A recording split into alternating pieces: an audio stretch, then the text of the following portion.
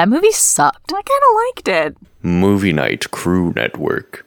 100,000 witches and wizards were taking their places in the seats, which rose in levels around the long oval field. Everything was suffused with a mysterious golden light which seemed to come from the stadium itself. The field looked smooth as velvet from their lofty position. At either end of the field stood 3 goal hoops, 50 feet high. Right opposite them, almost at Harry's eye level, was a gigantic blackboard. Gold writing kept dashing across it as though an invisible giant's hand were scrawling upon the blackboard and then wiping it off again. Watching it, Harry saw that it was flashing advertisements across the field.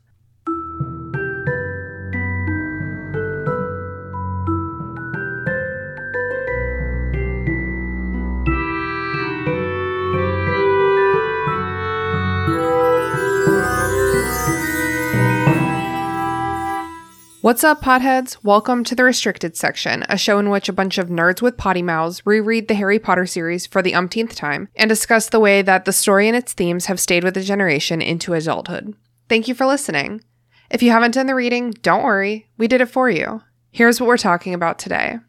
Chapter 8, The Quidditch World Cup. In this chapter, the gang goes to the Quidditch World Cup, okay, right? And Bulgaria catches the snitch, but Ireland wins. Flying, throwing, bashing, fainting. Not Harry's preferred kind of fainting, but he's intrigued. Catching, saving, diving, hypnotizing, flipping off, slowing down, jumping over the side of the box to impress a group of Vila, you know, real hot sport shit. Welcome to the Restricted Section, where we will not pretend to care about sports. We're just not going to do it, okay? I am tickled pink to be joined by my intrepid friend, Haley. Say hello to the listeners, Haley. Hello, listeners. I'm Haley. Is intrepid good? I think intrepid would work better for Brooke, but I'll take it.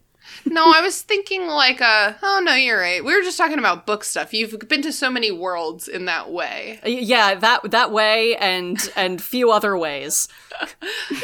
You've been places. I've been places. You went to Africa. Yeah.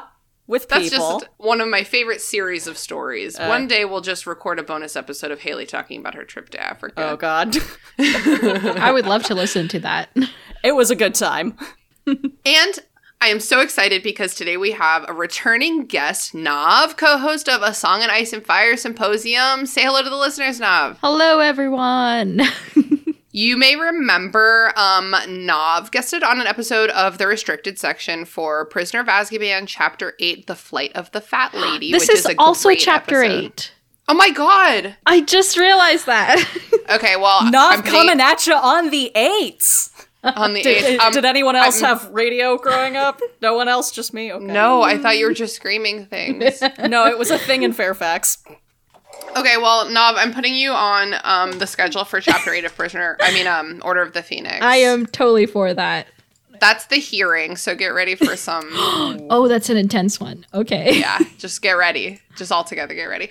And I have also guested on their show, A Song of Ice and Fire Symposium. I was on for Chapter 16 of... Wait.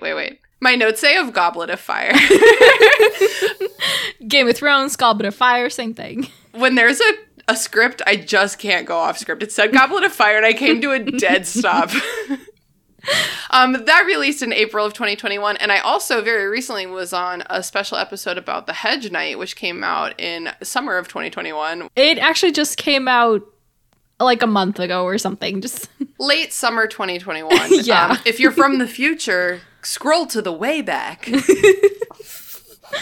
Please remind the listeners what your show's about and who your co-host is and what you do over there. Yeah, so my co-host is my best friend Harmut, who has never read A Song of Ice and Fire or seen the show. So she's completely clueless, and I just love watching her suffer, so I thought I would record it, you know? So we just talk about a few chapters at a time and make predictions and laugh at how wrong she is and how hopeful she is for the future. It's great. It's a good time. Harmut does have a lot of hope. Yeah. And I try not to be like so cynical. I try not to be like, oh, you're going to run out of hope. Yeah. We're going to squeeze it out of her eventually. It's okay. Tina, don't I remember you telling me that the episode you were on was the dead dog chapter?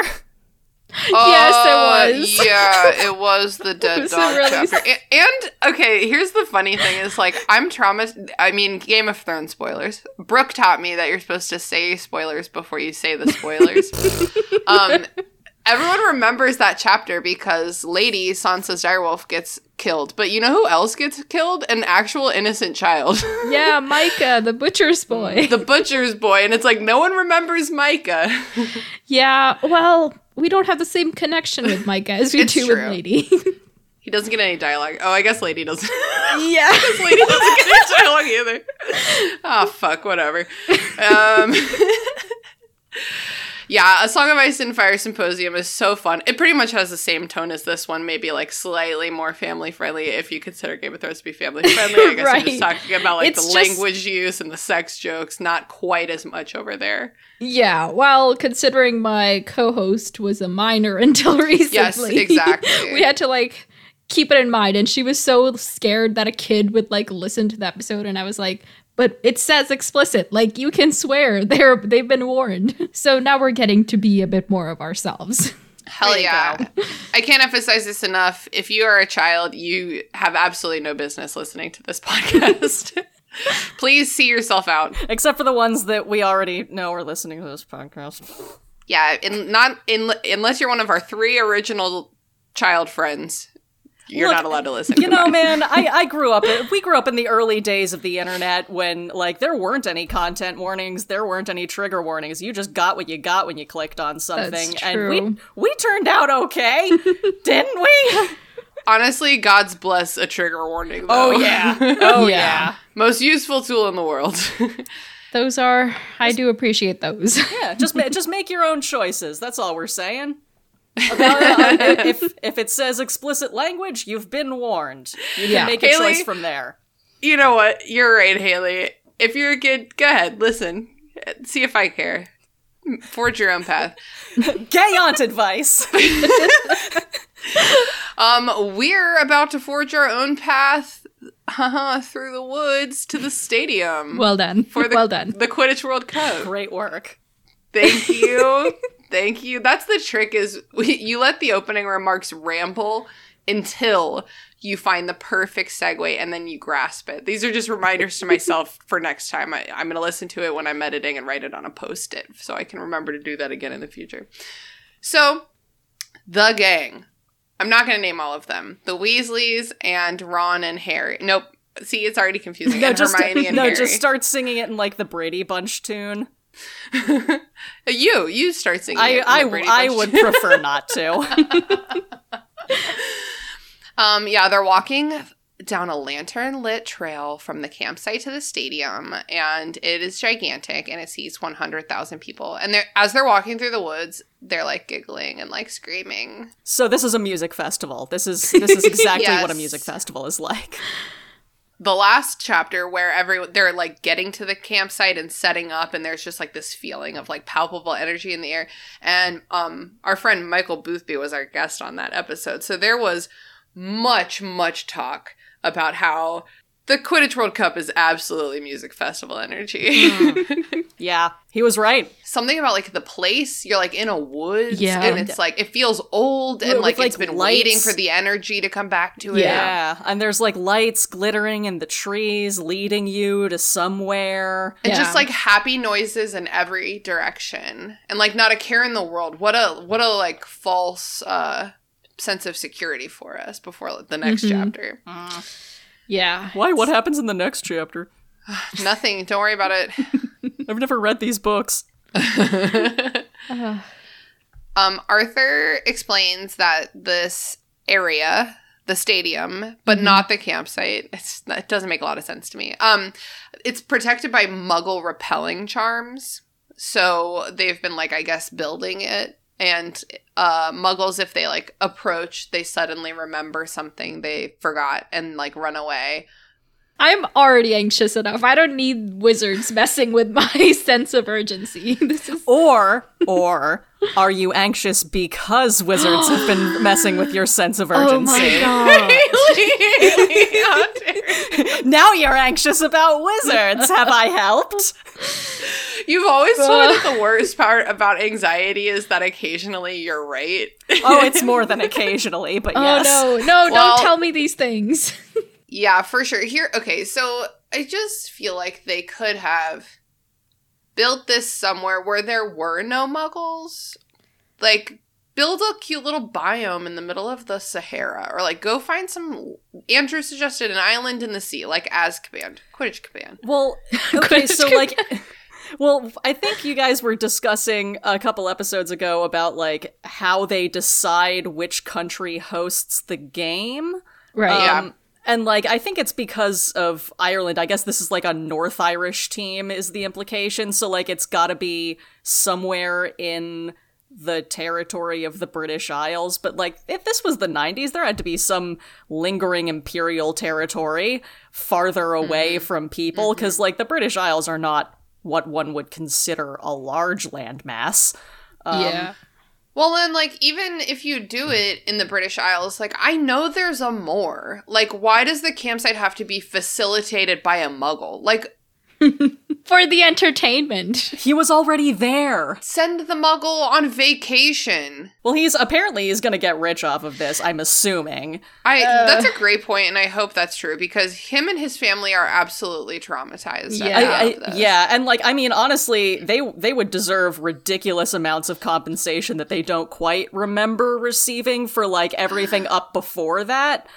So, like, after that, it's just, like, for emotional damages. Yeah. These people need to be set for life for, like, at least 6 generations after this shit. That's all I'm saying. Wow. Yeah, exactly. It's almost like there will be a legacy of trauma that needs to be undone somehow.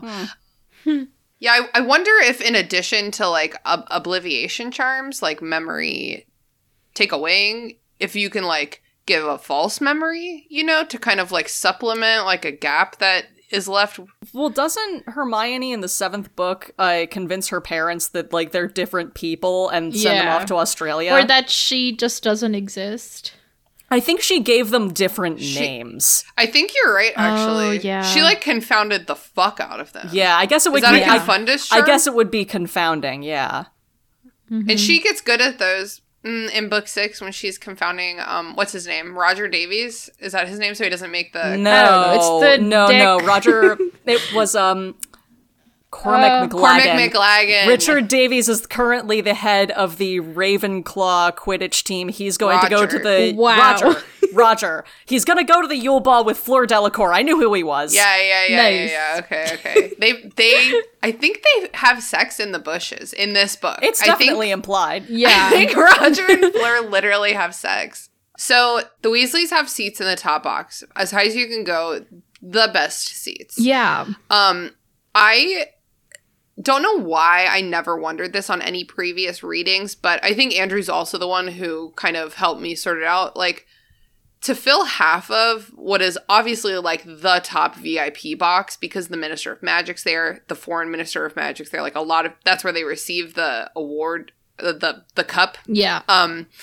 Like, why the fuck would you give half of that box to, like, a wizarding family with a lot of children for kind of no reason? And Andrew said that it was maybe that they wanted to brag about Harry Potter. They're like, yo, this is our flex, this is Harry Potter. I was actually gonna say that. Like, why did the Weasleys even have to arrange for the seats? Because, like, they want Harry there. They should just have complimentary seats for Harry and all his entourage. The entourage is big. It's true. I mean, it kind of sounds like Arthur was going to get, like, a couple of tickets, and then, like, Ludo Bagman and others found out, like, oh, by the way, is it cool if I bring my son's friend Harry Potter? And they were like, yes, indeed, please have half of the box. Also, though, there should be more seats up there. That's not a lot of seats. Yeah, that's true. Well, not to be this way, but if there's too many people, then it's, like, not the VIP. elitist experience, yeah. You have to have, like, small... separate, like at a baseball game, you can have like a VIP like nook with your friends, and you don't have to talk to the Malfoys. That's what's up. So, like, maybe there's other top boxes, and they're just like in the main one. That's crazy. I would not put Harry Potter plus the Weasleys in the main top box. That's so bonkers. Listen, the Weasleys are a full unit, and Harry Potter gets as many. Yeah, they come as a pack. Yeah, Harry Potter gets a +1 that he didn't even know about, and it's just the entire Weasley family, and Hermione's there too. Yeah. If, like, we're really arguing, we should argue that Percy might have been exempt from this, invitation.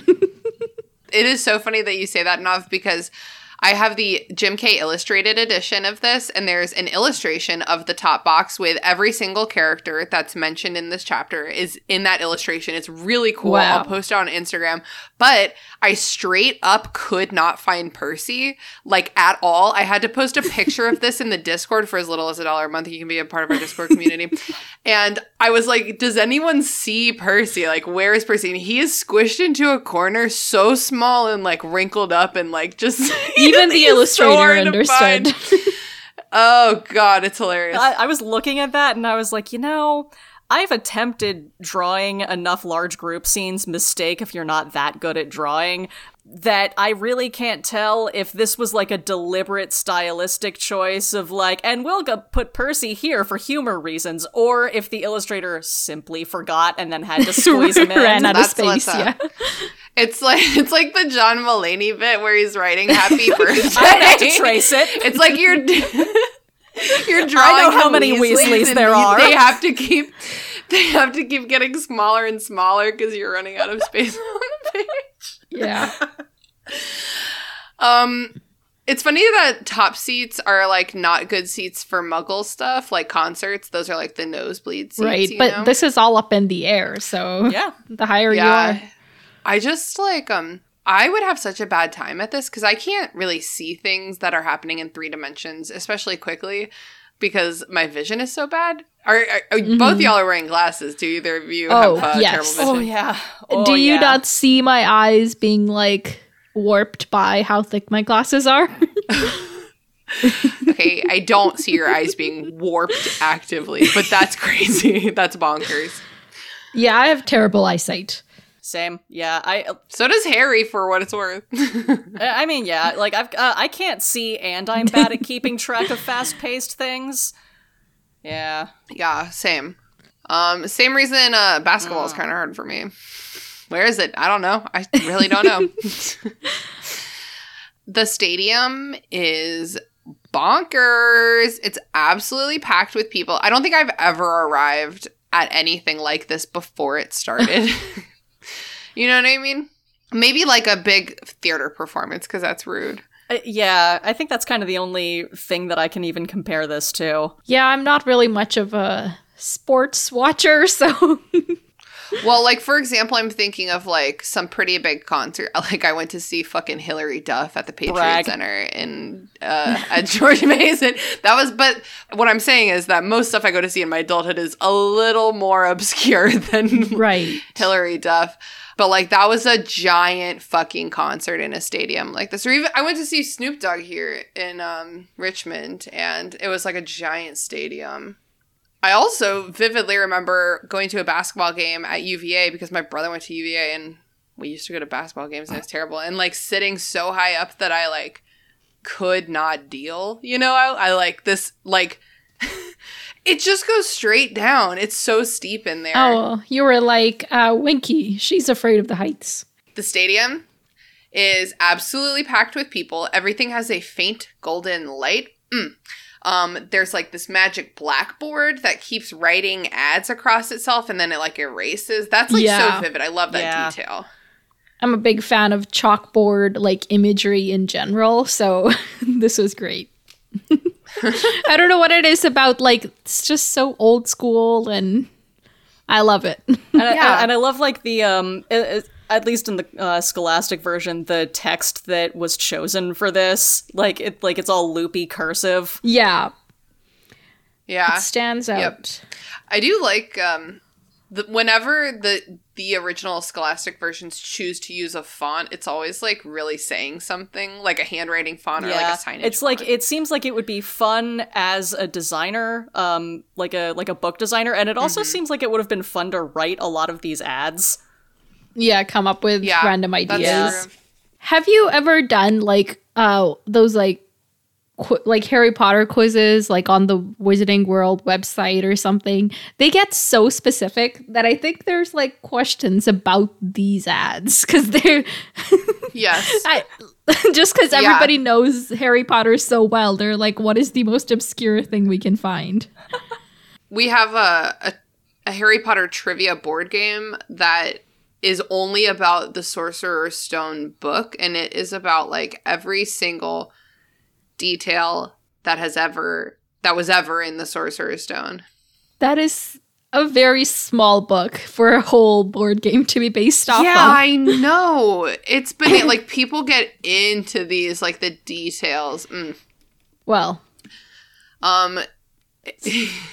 Harry notices in the box, the top box, you know the one. There's a house elf, and Harry mistakenly calls her Dobby because that's the only house elf he's ever met. But it's okay because she knows Dobby. Who doesn't? This is Winky. Man. Yeah. She's really upset that Dobby's free. Do y'all like Winky as a character, or like not really? I think she's very problematic. I mean, she's very problematic. The fact that she like exists is problematic, but that's kind of like the entirety of the house elves. Yeah. And she's kind of an annoying character, but I do kind of wish that like her whole storyline had been left in the film, because like I like the fourth movie, but it did cut out a lot of the intrigue, and a lot of the intrigue did center on Winky. True. Yep. Yeah. There's like so many like clues about the greater mysteries in this like, you know, chapter that's supposed to be all about the game, and it's all fun, but things are happening. Yeah, things are for sure happening. Yeah, I kind of forgot that Harry's wand gets stolen at some point in here. Yeah. Yep. He's way too excited. The whole chapter, he's so excited. He's just got his, what are they called? The omni-oculars or something. Which I certainly would have called them omnoculars. Yeah, but why make it easy on the readers, you know? Hindsight's 20/20/20/20. Yeah, but about Winky, I think it's like the author was trying to do something with like the house elf story, but just like ended up dropping it because it got too complicated, and that's what I don't like. Yeah, that's that shit I don't like. Yeah, because we never even find out, like, in the series what ultimately happened to Winky. Like, you just leave off with her traumatized and seeing her, like, the boy that she raised from infancy, basically, like, get his soul sucked out. And then I guess she just continues to be drunk in the kitchen until she dies. Like, that's fucked up. Yeah. Yes. It is. It's like, don't, like... broach this topic if you're not going to deal with it properly. That is, I have definitely made that note as an editor before, just like, this is not the platform to tackle this issue. You know, like, you don't have the space to address this the way it needs to be addressed. So we're just actually going to completely skip it. Mm-hmm. It's for the best. Yeah. Don't take on things that you're not ready to commit to. Yes. But anyway, it's not her fault. Here she is, Winky. Yeah. Winky doesn't think Harry did Dobby a favor, when he set him free, because Dobby apparently would like to be paid for his labor, which is very disgraceful to house elves. A fucking socialist millennial thinking that his work is worth money. How dare he? Not that I'm salty. Furthermore, Winky really hates heights, but she's up there anyway, saving a seat for her master. Yeah. So, wait. Okay, also, that means, like, Barty Crouch technically had a seat, but, like, Winky's also sitting in a seat. So, are there just, like, some empty seats in the box? Of 20? Yeah. No, that's an amazing point. Because I would have thought that she was saving, like, the seat she's sitting in, and as soon as Crouch turns up... No, because there's a seat beside her that's... Right, so he had 2 seats. Or Crouch was like, yo, Ludo, I know you have a seat in the top box, but I know you're not going to sit down the whole fucking time. Can my house elf come? She helps me when I'm, she'll help me throughout the day or whatever. I guess that's true. And just super not make a big deal out of it. But I don't know. Crouch doesn't seem like the person to like be like, hey, Ludo, person I hate, I'm gonna just ask you for a favor. That's the thing, though, is they work together. That's, like, not a normal hatred dynamic. But he still wouldn't ask Ludo for favors, I don't think. The thing is, it's not even a favor. It's just like, Ludo, I know you're not going to use your seat and I need it. Thank you. It's like when I put my purse on the spare seat at a restaurant because it's like, this, my purse sits here. You must find a different seat. But imagine having to, like, inform a person that you low-key abhor that you are going to be putting your purse in their seat. Now there's, like, social politics involved. I guess I don't understand what it feels like to hate somebody. Well, how nice for you. If I hated someone, I would extra put my purse in there too. I'll rephrase. Somebody that you find extremely annoying. And you have to tell them that you're going to put their bag there, and now they're going to think this is okay, wait. What if Barty Crouch paid Ludo for his seat? And Ludo was just like, I need money, so I'll just stand the whole time. I believe that, yeah. You know? Like, asking a favor is, like, beneath him, but if he can pay him for his seat, then it's his seat. No, that's the kind of fussy shit that I would see him doing. No, you're absolutely right. If that's what went down, then that's how it went down, yeah. Oh my god. I just don't know if Ludo would, like, never admit to needing money.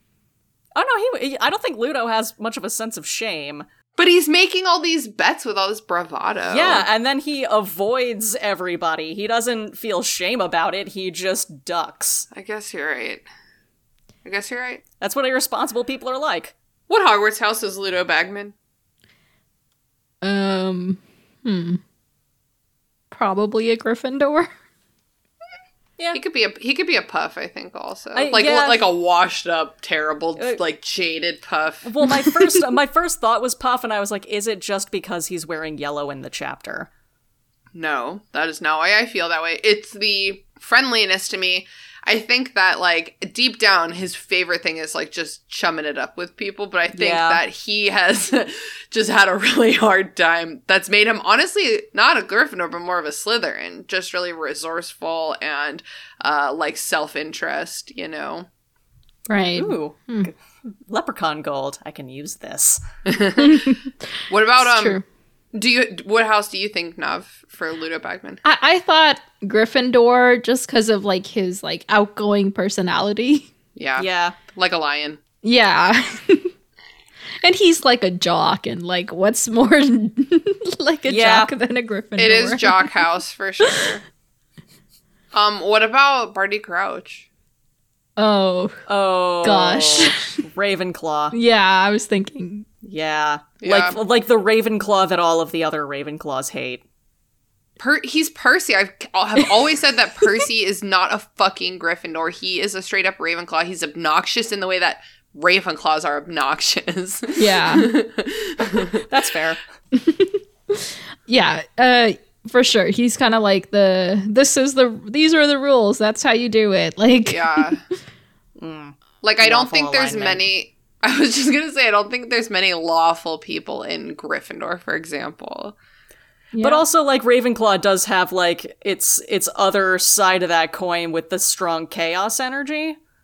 Like, you've got, I feel like you don't have to be chaos energy. You don't have to, but, like, you do have to deal with the fact that Luna Lovegood is in your house. That's true. And at one point, probably, I don't know if we know that Ollivander is a Ravenclaw or if we just sorted him ourselves into Ravenclaw. I think he is, like, confirmed as a Ravenclaw and, like, somewhere in the trivia information. That sounds like something that I think we actually talked about in our Houses and Horoscopes bonus episode, maybe. Who knows? It's hard to find characters who aren't Gryffindors to talk about in those bonus episodes where we're sorting people. All right, where are we? On the second page, or no, fourth page. Yes. We're doing great. They're just, like, waiting for the games to start, and the box is filling, the stadium's filling. Ron's messing around with his Omni oculars. Mr. Weasley and Percy keep saying hi to ministry people. Percy bows so hard when the minister shows up that his glasses fall off his face and shatter. Okay, this is ridiculous. I have done this.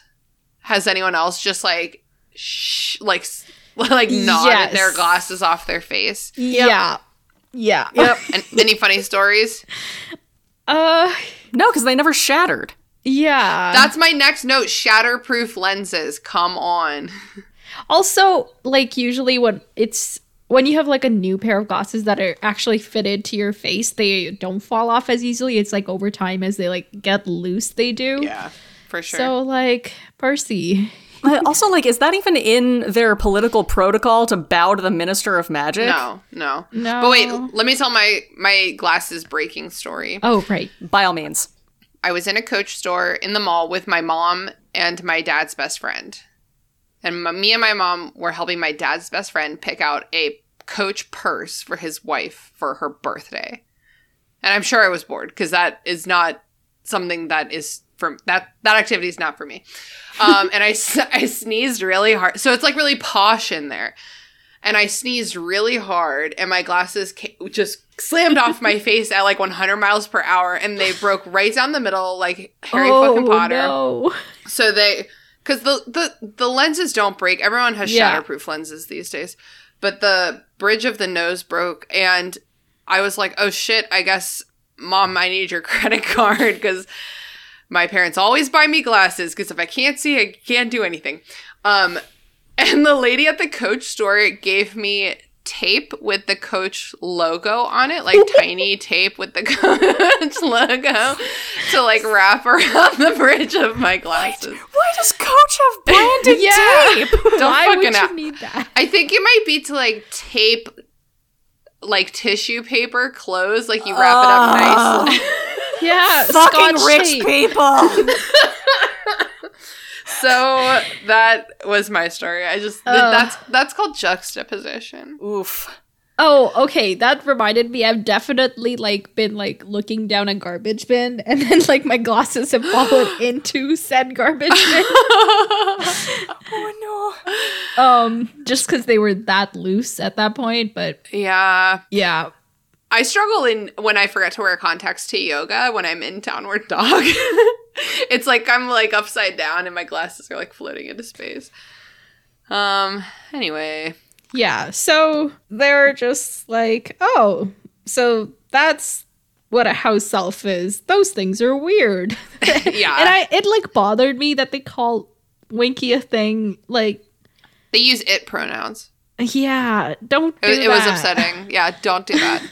I try not to do that to like dogs, cats, babies. My friend's other friend recently had a baby, and it's Emily. Emily keeps referring to her best friend's baby as it, and she's like 8 months old now, and I'm like just use she, her. Like those are the pronouns for now. And Emily just can't do it. It made me uncomfortable. For sure. But it's also telling that Ron has never seen one before because they're like a rich people thing. Yeah. And speaking of rich people, the Malfoy family shows up, of course. Ugh. And Lucius, every time I write Lucius, I spell it Luscious. By accident. Like I really don't know which is which. Lucius makes a shitty comment about how the Weasleys could not even have sold their house to have bought these tickets because their house isn't worth enough. And Fudge is there. Fudge is like, oh my god, you guys probably know each other. And he's not even listening, which is so bananas to me because he's definitely not doing anything other than engaging in this conversation. You know what I mean? He's a spacey dude. He's a very I do not see it kind of person. He really only, perceives what he wants to. Yeah, this is a piece of foreshadowing, really, to his reaction to later events. I thought you were going to say he's a piece of shit, actually. I mean, as a politician, yeah, I feel like as a dude, if he wasn't in a position of power, he'd be pretty benign. But Fudge is the worst. Unfortunately. Fudge is so lame that HarryPotter.fandom.com doesn't even know what house he's in. We don't even know what house he's in. It's like, it's not even worth developing this character. Everyone has like a house and like a birthday and a backstory on those obscure, like those comprehensive websites. So Yeah. finally, Ludo Bagman arrives in the box to get the game started. He performs Sonorous on himself to amplify his voice across the stadium, which is a cool spell. And he welcomes everyone to the game. And the opposite of the spell is just like Quietus. I know, You that one's couldn't so have thought stupid. of like something a little more, Any anything. other etymological reference for Yeah. quiet. Anything. When I was younger reading these, I was like 8, right? So I only got into linguistics when I was like 18. So my dad, when I was a kid, used to make a lot of fun of all of the spell names in these series, and I would get really defensive because he's ridiculous. But as an adult, I way more understand. I'm like, these, like every spell is really like etymologically transparent. Like it's not quite as creative as it sounds. She's like really good at, that bitch is really good at like the sound of things. Like, That's why there's so much random capitalization of just like, this thing is important oh my God, I throughout hate the it. book. Just draw attention to it. My dad, during the movies, when Harry's falling off his broom and Dumbledore goes, Arresto Momentum, right? And it like goes black. My dad would always get up and he like would do this like football stance, sticking his butt out like an asshole. And he would say, Stoppa the Falla. Your dad That's sounds such a like an dad interesting move. guy. Yeah, it's dad stuff. Imagine me, but more dad. It's a nightmare. No, I know. It's not good. More Just dad. kidding. I love my dad. I'm picturing a cross between you and Andrew, personality-wise. You've met my dad. Briefly. A cross between me and Andrew personality-wise is exactly right. All right. So the mascots come out. We start with the Bulgarian national team mascots. Vila, a.k.a. Beautiful Seductive Women. Yeah. I forgot to like look into like, because I'm sure every other like creature being that we meet in the magical world is like from some mythological whatever. So like I forgot to look up where these come from. Yeah, well, they have kind of like the, sirens and that Yeah, there's kind of definitely vibes. a harpy element. I can't listen. I have this book that's been with arm's reach of me every single episode of this podcast I've ever recorded, and it's an anthology of like fairy creatures, mythical creatures. Mhm. I literally haven't opened this book in like 15 years, and I just grabbed it, and there's a page on Vila, Really? and Whoa. I'm going to it. This is actually a really cute little book. But it actually doesn't have page numbers, so why the fuck would you have an appendix? Wait a fucking second. Hopefully it's at least alphabetical. This is in the section called Angelic Fairies. They're called Befind, a special fairy in Celtic tradition. I didn't do any research about how to pronounce any single one of these things. Oh my god. I'm mad because literally it's like she's one of the Vila, a tribe of beautiful nymph-like fairies made famous in the Harry Potter stories. Fucking A. The data pool's been tainted. So this book really focuses on them as more of like beautiful good instead of beautiful evil if we're looking at the beautiful moral alignment chart. What are the rules for the Vila? Like, is it like anybody who's attracted to women is I like... was wondering that on this read. like... I was 'Cause- also wondering that because our friend Adele, I think, would probably fall victim to the Vila. Yeah, and Shout like, out to Adele. Here's the thing. I was kind of paying attention because I realized that Ludo Bagman does not seem to have any kind of reaction. We don't see anyone else in the top box really having a reaction besides the boys, but like the young Weasley and Weasley adjacent boys. But Ludo Bagman, at no point, I don't think, is it mentioned that he's wearing earplugs or anything like that. So, new headcanon, Ludo Bagman is fully gay. Continue. Oh, I will allow Ludo Bagman is fully gay for sure. Yeah. But also at the same time, like, I don't think we see anyone acting silly other than Ron and Harry specifically. Like, I don't... Yeah, like, is it a teenage boy kind of thing? Imagine that you get turned on for the first time in your life, you know? Like, Also, like, Mr. Weasley, he, like, is aware of what like effect they have, and Yes. he isn't. Is it because he's like married and like I think- taken? Married and Taken does not protect you from the Vila. I'm gonna tell you that Okay. right now. But I think it's just because he knows, and the weird thing is that it's like he knows enough to just sit there and be turned on without acting on it. You know, Right. like that's what it really is. Well, I think he does plug his ears when they start dancing like the second time, and like well, maybe instructs he's just the not boys. strong enough. He instructs the boys to also do so, but he doesn't on that first time, and I think that's a key character moment for Arthur Weasley, because he's just like, all right, if you haven't had your sexual awakening yet, you're about to. All right. This is their Jessica Rabbit. Oh my god, I love that a lot. But yeah, the rules of the Vila are very interesting to me. Also, just like later when they start dancing as like a weapon, it's like who Yeah. permitted this? So yeah, they're dancing. They sort of like hypnotize people. Harry wants to impress them, so he's thinking of jumping from the box into the stadium. Yeah, That's great what he idea. thinks. Wait, also, like, the referee ends up having a problem later, too. Wait, so, wait. No, like- let's get there when we... I want to give him his moment, because that's Okay. fucking hilarious. The music stops and Hermione is like, what the fuck is wrong with you guys? Because Harry literally has one foot over the ledge. Like, what if You're Harry had ready to just dive, straight yeah. up... What if Harry Potter straight up died at the Quidditch World Cup? Because he flung himself off of a box at the top box. Arrest him, and he's already hit the ground.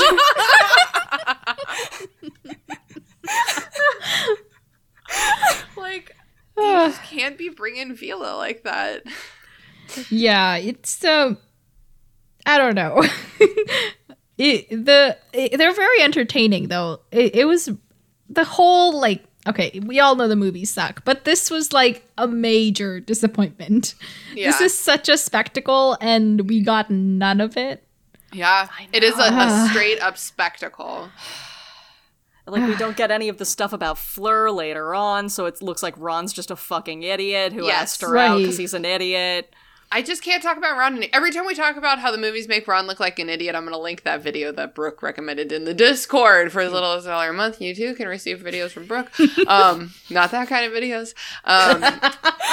So the next team, the Irish team national mascots, the Irish national team mascots come out. It's, quote, what seemed to be a great green and gold comet came zooming into the stadium. They look stupid now after the sexy Vila. They're just ridiculous. Well, until they pull out that gold. Right. They do start throwing gold at people, which, ouch. Yeah, Also it was my like face. it like Harry's like specifically, oh, heavy gold coins rained from them. And I'm like, that's not safe.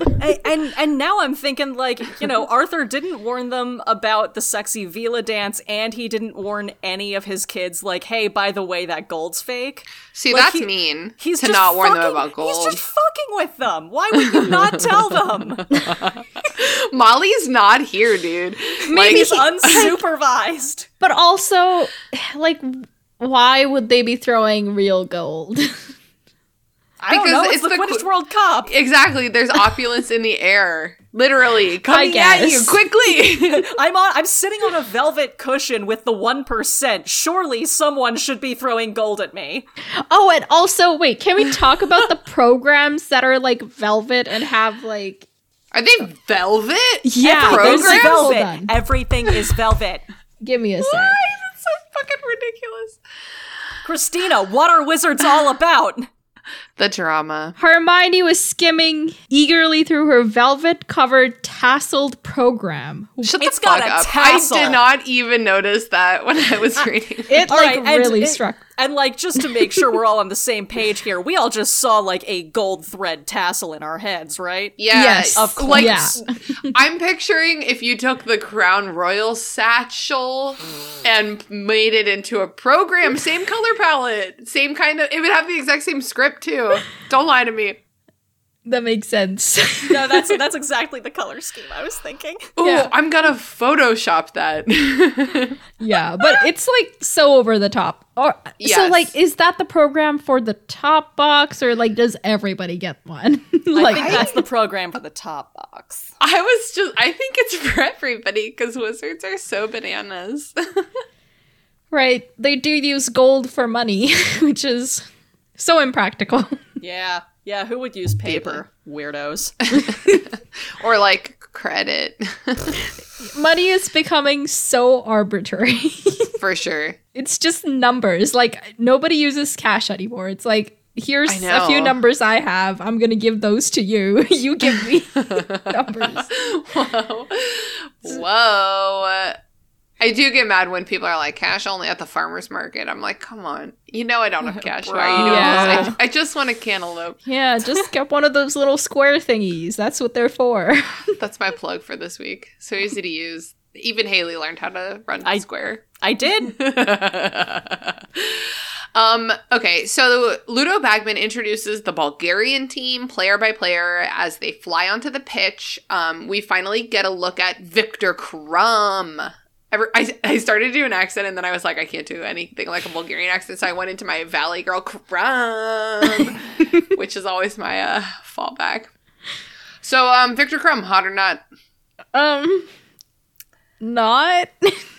He's not described like a bird of prey, overgrown bird of prey. I don't know. There's a certain appeal. There's a certain appeal to it's a good strong nose, I would say. I don't think that Victor Krum is objectively good looking, but I do think that he has big dick energy. I can agree with that. Yeah. Yeah. I think that the Victor Krum in the book and the Victor Krum in the film are different. They're described very differently, even in the way that they like carry themselves. Victor Krum in the film is objectively very, very sexy. The actor probably also was in his like mid-20s at the time, so I feel okay saying this. That was a grown-ass man. Oh, yeah. That was a man and a half. A man and a half. But I would like to have that's the thing is it's like movies, it's like, okay, imagine if it was this story, but everyone was super hot. But sometimes that really changes a character. Like Hermione or like Victor Krum, if you make them hot, it's different. Yeah. No, because I think it would be so much cuter if they were, like, actually as, like, weird and awkward looking in the movies as they are in the books, because then it's like, oh, awkward kid love, look at you two. If either one of them was half as awkward as I was when I was 14, it would be so much better. Oh, good lord. Then the Irish team comes out and Bagman introduces them as well. And then we are introduced to the referee who has come from Egypt. His name is, somebody read it to me. I didn't write it down. Hassan Mustafa. Thank you so much. He's one of my favorite characters in this chapter. He has his moments. The way they describe him, and then there's a wonderful illustration of him in the I need Jim you to K hold that up and Illustrated show me. Okay, I'll show you. I love, like, he's kind of described, like, a little bit like a cartoon character, just the way that, like, his mustache is so luxurious and he's got, like, a whistle poking out from under it. Yeah. And he's wearing, hold on, I have to, I always cover my camera because it's distracting to me, I swear to God. Oh, damn. My God. Them shoes. Shoes, yeah, I was just gonna say. You don't have to wear practical shoes if you're flying. I guess, or pants, apparently. He's wearing like fucking, yeah, like... He's wearing biking shorts! He's wearing biking shorts on a broom under robes. They're called, are they called chubbies? I don't know. I think those kind of shorts are called, hold on, I'm gonna carefully Google chubbies. He looks like an elderly professor who's, like, kept very healthy in his old age and, like, runs marathons. He's, like, awkwardly healthy. Yeah. Like, you're stringy. They are called chubbies. The shorts that show all of a man's, like, thigh meat. It's so much hotter. Don't obscure your knee, gentlemen. That's not cute. That's a horrible name for any garment. It's kind of hot because you get to see the little chubby part of their thigh. I love soccer boys. It's just a bad name for the garment. Yeah.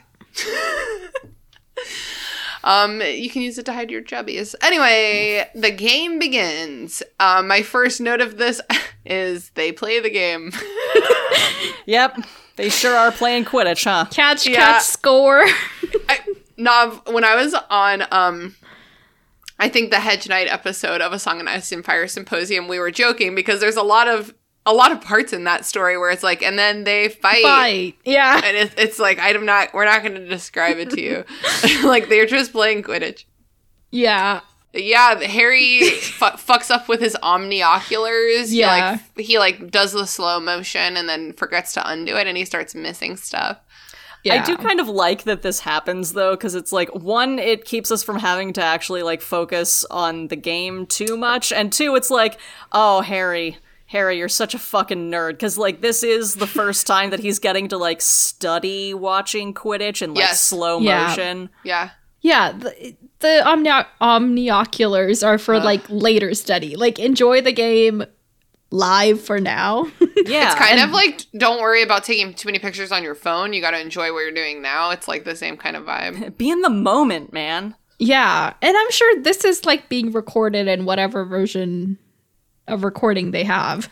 I don't know. Wizards don't really go in for convenience. So, like, but, this like, might be his only chance. He can, chance. like, replay the scenes in his omnioculars. So maybe there's, like, a bigger just version. film the whole thing. Yeah, so, like, Yeah. how long would that stick, do you think? Like, does like, don't know. the magic wear off of these things? Or, I mean, they We were never very see them expensive. again. Weren't they, like, 10 galleons or something? Yes, they were 10 galleons Like, apiece. Jesus. why are they so expensive? because they've got a lot of functions. They're like an iPhone. Yeah, they do, like, Yeah. like, he can see whatever, like, play they're doing, and it, like, names the things, and it's kind of cool. Honestly, I'm Hermione learning so does much. I was gonna say Hermione doesn't really need the omnioculars, but I think for that specific purpose, like, it's really good for Harry. So, because that's the thing, is it's like, we never really get anything about his Quidditch education outside of poor Oliver's, like, frantic plan. What do they call plays? Yeah, he'll just Yeah. do, like, chalkboard scribbles. Mhm. Yeah, so it's cool that Harry's, just learned something. This is also the chapter where I learned what the word feint, F-E-I-N-T. I remember that I learned what that meant when I read this the first time. Oh, Oh, cool. Ireland scores 3 times. Cool. Yay. 30 points to 0. Then Bulgaria scores. And the boys have to plug their ears as the Vila start dancing again. Keep it in your pants, boys. Yeah, the 2 Seekers go after the snitch really fast, like they're dive bombing for it, and they almost crash. But then Crumb pulls out of it, and it was a feint. F-E-I-N-T. And the other Seeker only like thought that the snitch was there, but Crumb was just playing. What's the other Seeker's name? Lynch. Lynch. Love it. And at this time, the referee gets hypnotized by the Vila, and he starts flexing. Yeah. Twirling and, that like, big twirling his mustache. mustache. Yeah. Look at my luxurious mustache, ladies. Anyone want a mustache ride? Grab onto my handlebars. That sounds terrible. Come fly away with me, baby. The thing is, like, what happens? Like, what happens when he, like, walks all the way into the crowd of Vila and is like, okay, time to make out with you because you have seduced me? Like, do they murder him in the middle of the Quidditch World Cup? Like, what happens? Well, apparently they sometimes just bang a dude because that's how Fleur happened. Yeah. Or I guess Fleur's mom. Even Vilas can fall in love, okay. Yeah, and in this, like, here their purpose is to, like, you know, get him on the Bulgarian team's side so he'll be nicer to them.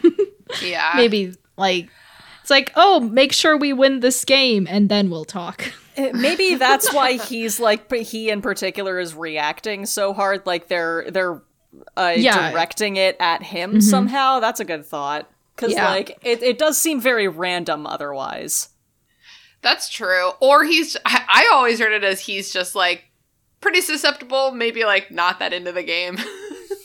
Just a horny old man. A horny old man. Like, I just love him. I like to think he just wants to get down. A medic goes out to kick him in the shins. That would be my job at the Quidditch World Cup. Shin kicker. It's funny. It's so funny that a medic does it. Like, this needs a medical professional. Yeah.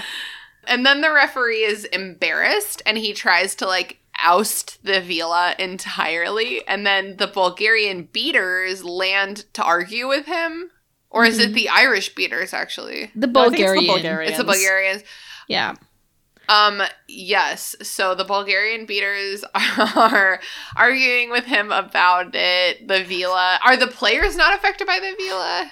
I that's the thing. I don't know. I'm just loving the fact that, like, while all of this is going on, the leprechauns are also writing out ha ha ha and then he in the sky. Yeah. Eventually, they flip everyone off. Yep. Yes, they Which do. is amazing. I love these books because they've done this before where like Ron said something like very nasty about McGonagall, like stuff like that. Like they're like, the leprechauns made a very rude hand gesture. Yeah, very it's rude not gesture specific. indeed. Leave you it up know, to your you know. imagination. Yeah. Yeah. Yeah, so the tension is escalating. There's a lot of fouls. The Vila start turning. They become scaly. Adele would still fuck them. Shout out to Adele. Quite frankly, I agree. It reminds me of, I watched The Shining for the first time ever in my life, like a couple days ago, and there is a scene where he's making out with a hot ghost, and then she turns into an old scary ghost. I thought you were about to say that she turns into, like, a bird person, and I was like, I don't remember that from the show. It has been a challenging mating season for bird person.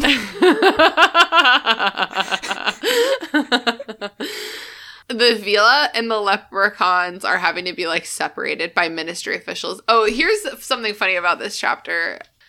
When you go to a sporting event or a concert, are the people who are checking your tickets and telling you where your seats are and separating the mascots from fighting, are they governmental officials or are they underpaid college students?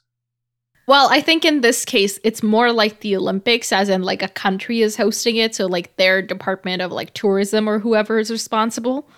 Okay. Yeah. But like the ministry official like took their tickets, you know? It's like, why can't she just enjoy the game and get a kid to do it? I think that's their only staff power. I don't think they even Yeah. have that many, like, college kids. I think the ministry officials might be their equivalent. Yeah, because of like college what kids. comes after Hogwarts? It's you go and work for the ministry. Yeah, they don't really have, like, these are interns. These are entry level employees, shall we Yeah. say? Interesting. Percy Okay. should have been in one of them. Yeah. So He it says ministry official, but it's not like the head of whatever. It's just somebody who works for the ministry. Or like, what's his name? Like, Perkins? Is that Arthur's like yeah. office mate? No, Yeah. he can't stand that long. He has lumbago, whatever that is. Wait, what is that? I want to say it's something to do with your spine. Like, it sounds like lumbar. It literally just means back pain. Oh. I'm sorry. Back pain isn't funny, but it's funny that I thought it was a thing and it's not. It's just like, ouch, my back. Eventually, Victor Crumb's nose gets broken by a bludger. The Irish seeker goes for the snitch. Victor Crumb follows, definitely bloodied. There's like blood in the air. Yeah. I hate it. And then Victor Crumb catches the snitch. Only it's not that exciting because he still loses. Yeah. I never caught this line before, sorry, just because they're watching them both shooting for the ground, and Hermione's like, they're gonna crash. No, they're not, says Ron, and the Lynch is, says Harry, and then Lynch crashes into the ground for the second time with tremendous force and was immediately stampeded by a horde of angry Vila. Is he okay? He's not. That's the thing is, okay, when they bring him around in a couple of minutes, he is like concussed, but also seduced. Like he's enchanted in a way that is like confused and like not okay, but not okay. I never caught the moment where he is then promptly stampeded by angry sex fairies. Is it like an angry stampede or a sexy stampede? We'll never know. Little column A, little column B. It actually says angry Vila. So But it could... There's angry Vila sexy. On a sexy stampede. Yes, Ireland wins 170 to 160. Everyone is caught off guard by the very sudden end to the match. This used to make sense to me. Harry's like, well, I know Quidditch, and I know exactly how his brain's working. He wanted to end it on his terms. He was never going to win. Well, I always kind of assumed that if he didn't catch it here, that Lynch would have, and then, like, they wouldn't have even gotten those points. But, like, that's just me, like, explaining it away. It's just that if I was in Crumb's position, I would not have done this. Like, I would have, at all costs, including fouls, made certain that Lynch did not catch the snitch. But I probably would not have caught it either. You know, feint in the other direction then it just keeps going. Like, that's the fundamental flaw of Quidditch, is until you catch the snitch, the game can just go on for months. Were talking about, like, it might go on for 5 days. That's what happened last time. I totally agree with that, but I would wait. I'm looking at the scores are numerically right in front of my face. Ireland wins 170 to 160. So I don't feel like I would have known so certainly that we could never have gotten two more goals, you know? Yeah. Like, I would have made this call a couple hours down the road when everyone's getting bored and, like, saved everybody. You know, I wouldn't be like, and we're done, 20 minutes, fuck you guys. And I honestly don't think the crowd would have taken well to this at all. Well, you heard it here first, folks. What Christina really wants out of this chapter is more Quidditch. Okay, I'm going to go back to our introduction where I said, you cannot make us pretend to care about sports. And they didn't have to. I gave all my energy. That was all my sports energy, and I'm spent. I just don't think that Crumb is that competitive of a person. I think he's extremely talented at this game, but it sounds like he's kind of like, just the impression I get is that he's kind of jaded with, like, professional Quidditch. He's like, I just want to play this for fun. Because later on in the Triwizard Tournament, he's not all that competitive either. He's just like, well, I guess I'm here. He's just good at it. It kind of reminds me of my younger brother, Michael. Like, very, physically intelligent, but not very competitive at all. Total Hufflepuff. Yeah. Hermione says, he was very brave, wasn't he? Why does she even say that? Why? That seems so weird in this context. Big dick energy flying through the sky, blood streaming behind him. That's kind of sexy. Like, if I was a 14-year-old girl, I would be like, all right, well, I guess there was something at this game for me after all.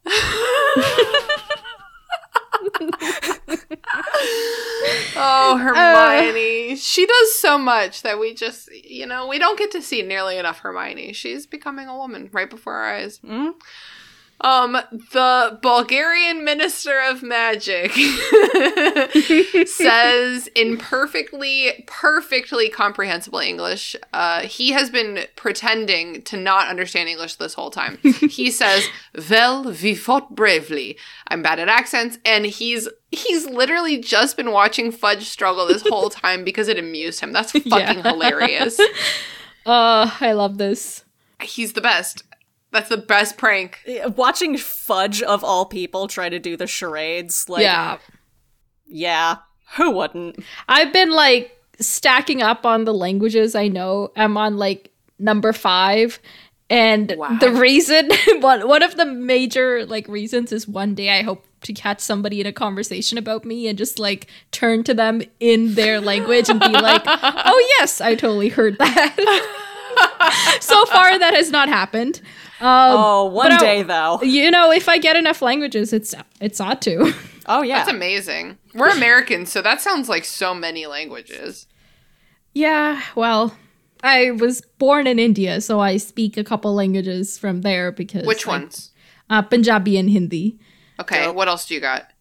English, and then everybody in Canada has to learn French in school, and I actually liked it, so I continued. Nice. And Spanish.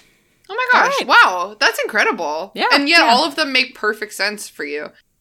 I think my favorite language that I've, like, actively learned is Spanish. It's just... Spanish is also my favorite language that I've actively learned. It's also the only language that I've actively learned. But Spanish is a beautiful language. Yeah. Why do we think he did this? Because it's Fudge. Fuck him. Yeah. It's exactly. Why else? It was very funny. I mean, like this dude, if anyone else was if Arthur Weasley was Minister of Magic, you would not do this to him. He would be so earnestly trying to find a way to communicate with you in your own language, however he could, that, like, you wouldn't want to fuck with him this way. Fudge. Yeah. Ooh, yeah. This British politician stereotype. I will spend an entire week, I'll spend an entire month pretending not to understand you. And it's extra funny because Crouch isn't here, and Barty Crouch is the one who speaks the languages. This whole time, Fudge is, like, trying to find... He, like, keeps mentioning it, like, if only Barty Crouch were here. But it's funny because Barty Crouch was never going to be here. Like, he is, like, by design somewhere else. Where do you think he physically is right now? Probably working. Where, you mean, like, walking around? In a tent, working. On a laptop? On papers. I don't know, papers. What did people do before laptops? He's reviewing Percy's thing about cauldron bottom sizes. Oh, God. I hope not. But he does, like, show up promptly in the following chapter. So he's, like, around. Yeah. Yeah, he is. Just love it so much. So the Quidditch World Cup gets presented in the top box where they all are. The cup is brilliantly lit. It lights up the whole box. Mm-hmm. The players all come in to accept their cup. What's his name? Lynch? Yeah. Yeah. He's like, he's concussed. He's just straight up concussed. Like, that's what's going on. Yeah. But also, like I said, slightly, he's too concussed to get fully seduced. So he's, like, mostly concussed, but with just, like, a sprinkling of seduction. Just sleepy and a little horny. Who among us hasn't been there? Relatable.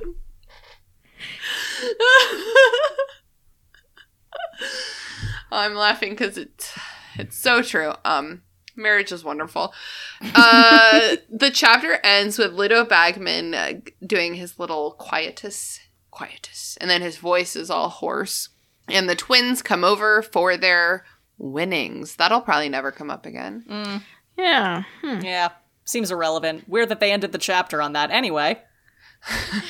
Do you think that Crumb caught the thing? Like, that was just so that the twins could win this bet? I mean... Whoa. Whoa. A conspiracy! Not that, like, Crumb himself, but, like, the J.K. Rowling, like, did that whole thing just for this to be a thing. Oh, yeah, so that for later sure. on. I thought you were saying, like, in terms of, like, there's a conspiracy, like, somehow Fred and George have contact. Because the thing is, like, their bet is very specific. Like, Arlen wins, but Crumb catches. Like, nobody else would bet on that. So... And narratively, I think it makes it so much more satisfying later when Harry gifts his Triwizard winnings to the twins. It makes it more satisfying the fact that they've been deprived of money. Yeah. You know, so it's like they really feel like they deserve it by the end of this book. Yeah. Yeah. I feel like that's something that must have been kind of added in halfway through and then just, like, woven through the rest of the story. Also, probably, I mean, I don't know how far ahead that bitch planned these books, but, like, especially since they have their dramatic exit next year, they have to be, like, doing something this year so that you're thinking about them, you know? Right. I mean, I feel like it would have just come from, like, oh, yeah, I guess there would be, like, a cash prize or something. Wait, so, like... Christina, I want to be on for that episode. Which one? When they make their dramatic exit. No, chapter 8. That's not chapter 8. I could come on more than once. It is a long book. Oh my god, it's so long. That's my favorite chapter in all the books. That is an excellent chapter. So, does anyone have anything else about this chapter that we didn't touch on yet that you would like to, or didn't touch on enough, or just deserves more touching? One line that's always stuck with me was when Ron was testing out the Omnioculars before it started, and he's like, I can make that bloke down there pick his nose again and again and again. That would have been a hilarious line in the film. Just a low-key little nod to the text. Rupert Grint would have delivered it perfectly. And there's also the moment when he returns, like, he pays Harry back for the Omnioculars, and then that's gonna come back and add very awkward. be a sore point in their friendship. It just sucks because, like, Ron is obviously sensitive. He obviously has nothing to worry about because Harry's rich. But, like, Harry just doesn't handle any of that very well. He's like, shut up, don't worry. And Ron's like, I've been worrying about this for my entire life, okay? Like, I'm gonna worry. Yeah. They just need to learn to communicate. Yep. All right, cool. Well, are y'all ready to move on to plugs? Sure. Yeah. Nav, will you please remind us about your podcast and tell us where else we can find you on the internet, if anywhere? No pressure. Sure. Okay, so y'all can listen to A Song of Ice and Fire Symposium anywhere where you listen to podcasts. If you want to, listen to two people rambling on about the series and listen to one person not have a clue, it's very entertaining, I would say. May I recommend starting with Goblet of... I've read Goblet of Fire again. May I recommend starting with Game of Thrones, Chapter 16? Might have had a special guest. Yeah, it was after that episode. I got COVID very soon after recording that episode last year. Yeah. And I was like out of commission for a while. And in the time, I was just like, because like there was nothing to do. I was stuck in my room, right? So all I did was obsess about A Song of Ice and Fire. And I was like, oh my gosh, this is coming up. This is coming up. And I got really excited and impatient. And then when we got back to it, we started recording several chapters at a time because I was so impatient. So yeah, actually the 16th chapter is a great place to start because then we get into a better flow after that.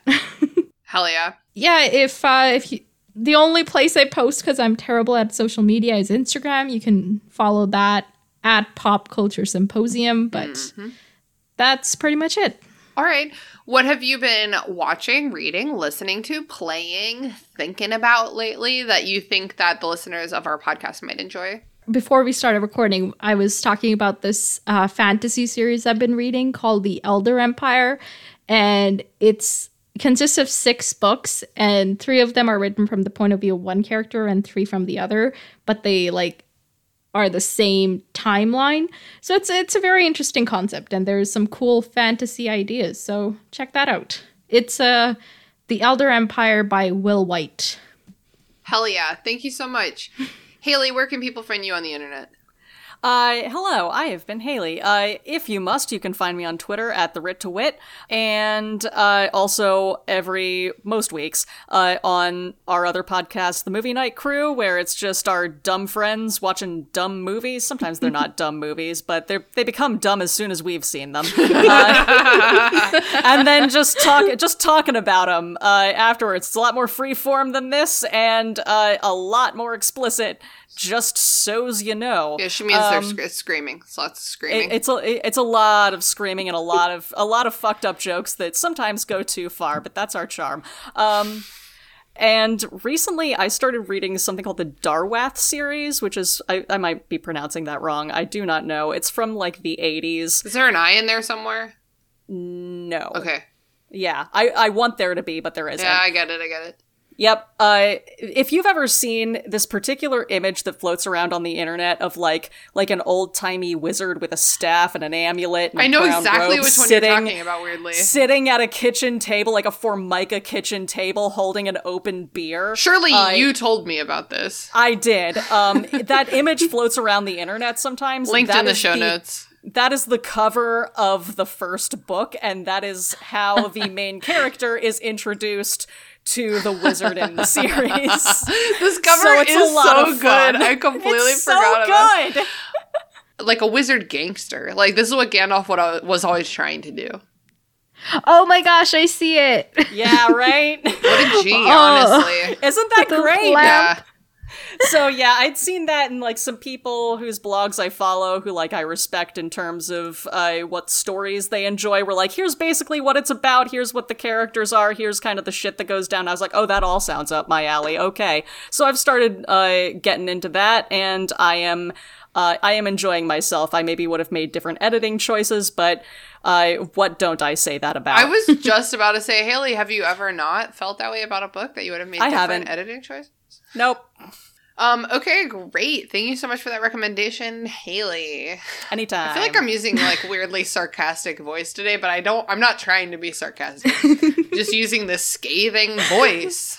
I guess it's fine, Christina. Fucking whatever. Yeah, okay. I'll just do my plugs. On my podcast. I have been your host, Christina. You can follow me on Instagram at Christina the Con. You can follow me on Twitter at Christina Con. You can follow me on TikTok at Sprouts Private Stash. And this week I'm going to recommend both. It's a book and a movie. It's a movie based on a book, The House with a Clock in Its Walls by... I never, ever remember to look up the author ahead of time. Oh my god. I have to type in fucking book because they made a movie about it. The author of this is John Bellairs. It's also one of those like middle grade novels that has some illustrations, the occasional black and white illustration, and it was illustrated by Edward Gorey. It was actually originally published in the 70s, so it carries that tone of very classic children's fantasy. All of the fantasy and even like kind of like mystery as well that I read when I was a kid carried the same tone before the real fantasy resurgence of like the Harry Potter movement in like the late 90s, early 2000s. But it's just a really lovely novel about this kid who is orphaned and he goes to live with his uncle who is a delightful warlock whose house is cursed. As it be. Yeah, and my favorite thing about this story is that the warlock is like an old bachelor and he is very best friends with his elderly neighbor witch. They're just best friends and they are like constantly insulting and digging at each other. In the movie, the uncle's played by Jack Black and the neighbor's played by Cate Blanchett. So just imagine that dynamic. It's hard to imagine, but it really works. So it's just a really delightful story that kind of makes me remember what it felt like to be kind of discovering these kinds of fantastical stories when I was a child. So The House with a Clock in Its Walls by John Bellairs, or just watch the movie because it's freaking great. So that's that. Yay. Haley, my co-pilot as always, thank you so much. And Nav, thank you for being here. We always love to have you on the show. I love being here. It was so fun to talk to you folks. Hell yeah. We had so much fun with you. Yeah, and we will see you back for Chapter 8 and or others for Order of the Phoenix. Yes. I really want to jam-pack Order of the Phoenix with, like, beloved, cheerful, friendly guests because, like, the whole book really stresses me and depresses me out. True. Can I make a proposal right now? What? I don't know if we're still, like, this is still part of the episode, but, you know Wizard Angst? The Potter Puppet Pals. Yes. Just like anytime Harry starts getting too angsty in Order of the Phoenix, just insert that soundbite. Angst, angst, angst, angst, angst, angst. Also, oh fuck, I forgot to plug the Patreon. It's too late to do it organically. Welp. All right, gang, I gotta go finish reading The Prime Minister and the Vila before this book starts coming on to me. Bye. Bye. Nav, say bye. Oh, bye. The Restricted section is honored to be a member of the Movie Night Crew podcast network, which features other excellent podcasts such as Of the Eldest Gods. Two friends question if Rick Riordan is truly their godly parent while rereading the books that changed their childhoods. From the Greeks to the Romans to the Egyptians to the Norse, Of the Eldest Gods lets them take their adult imaginations on a ride across the Percy Jackson series and beyond. Listen, we didn't want to be half-bloods. If you're listening to this because you think you might be one, our advice? Stop listening to this podcast right now. Percy Jackson had the right idea when he told people to stop reading the books detailing his adventures as a half-blood. But we didn't listen to his warnings. And that's why we started this podcast, Of the Eldest Gods, where we read books written by Rick Riordan and talk about how they affected us as kids and continue to as semi-adults. You can find us every Thursday wherever you get your podcasts. Do you think we fooled them for a second there? Gods, I hope not. Bring on the monsters. We're making a podcast! The restricted section was created by me, Christina Kahn, based on the book series by J.K. Rowling. All music by Ryan Kahn. Logo by Michael Hardison.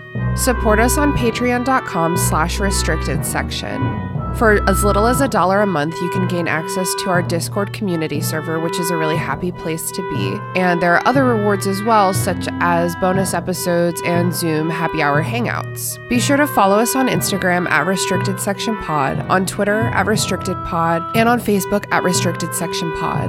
Also, feel free to shoot us an email at restrictedsectionpod@gmail.com to share your thoughts, feelings, complaints, conspiracy theories, or even lavish praise. The Blue Bottle, a broom for all the family. Safe, reliable, and with built-in anti-burglar buzzer. Mrs. Scour's all-purpose magical mess remover. No pain, no stain. Glad Rags Wizard Wear. London, Paris, Hogsmeade.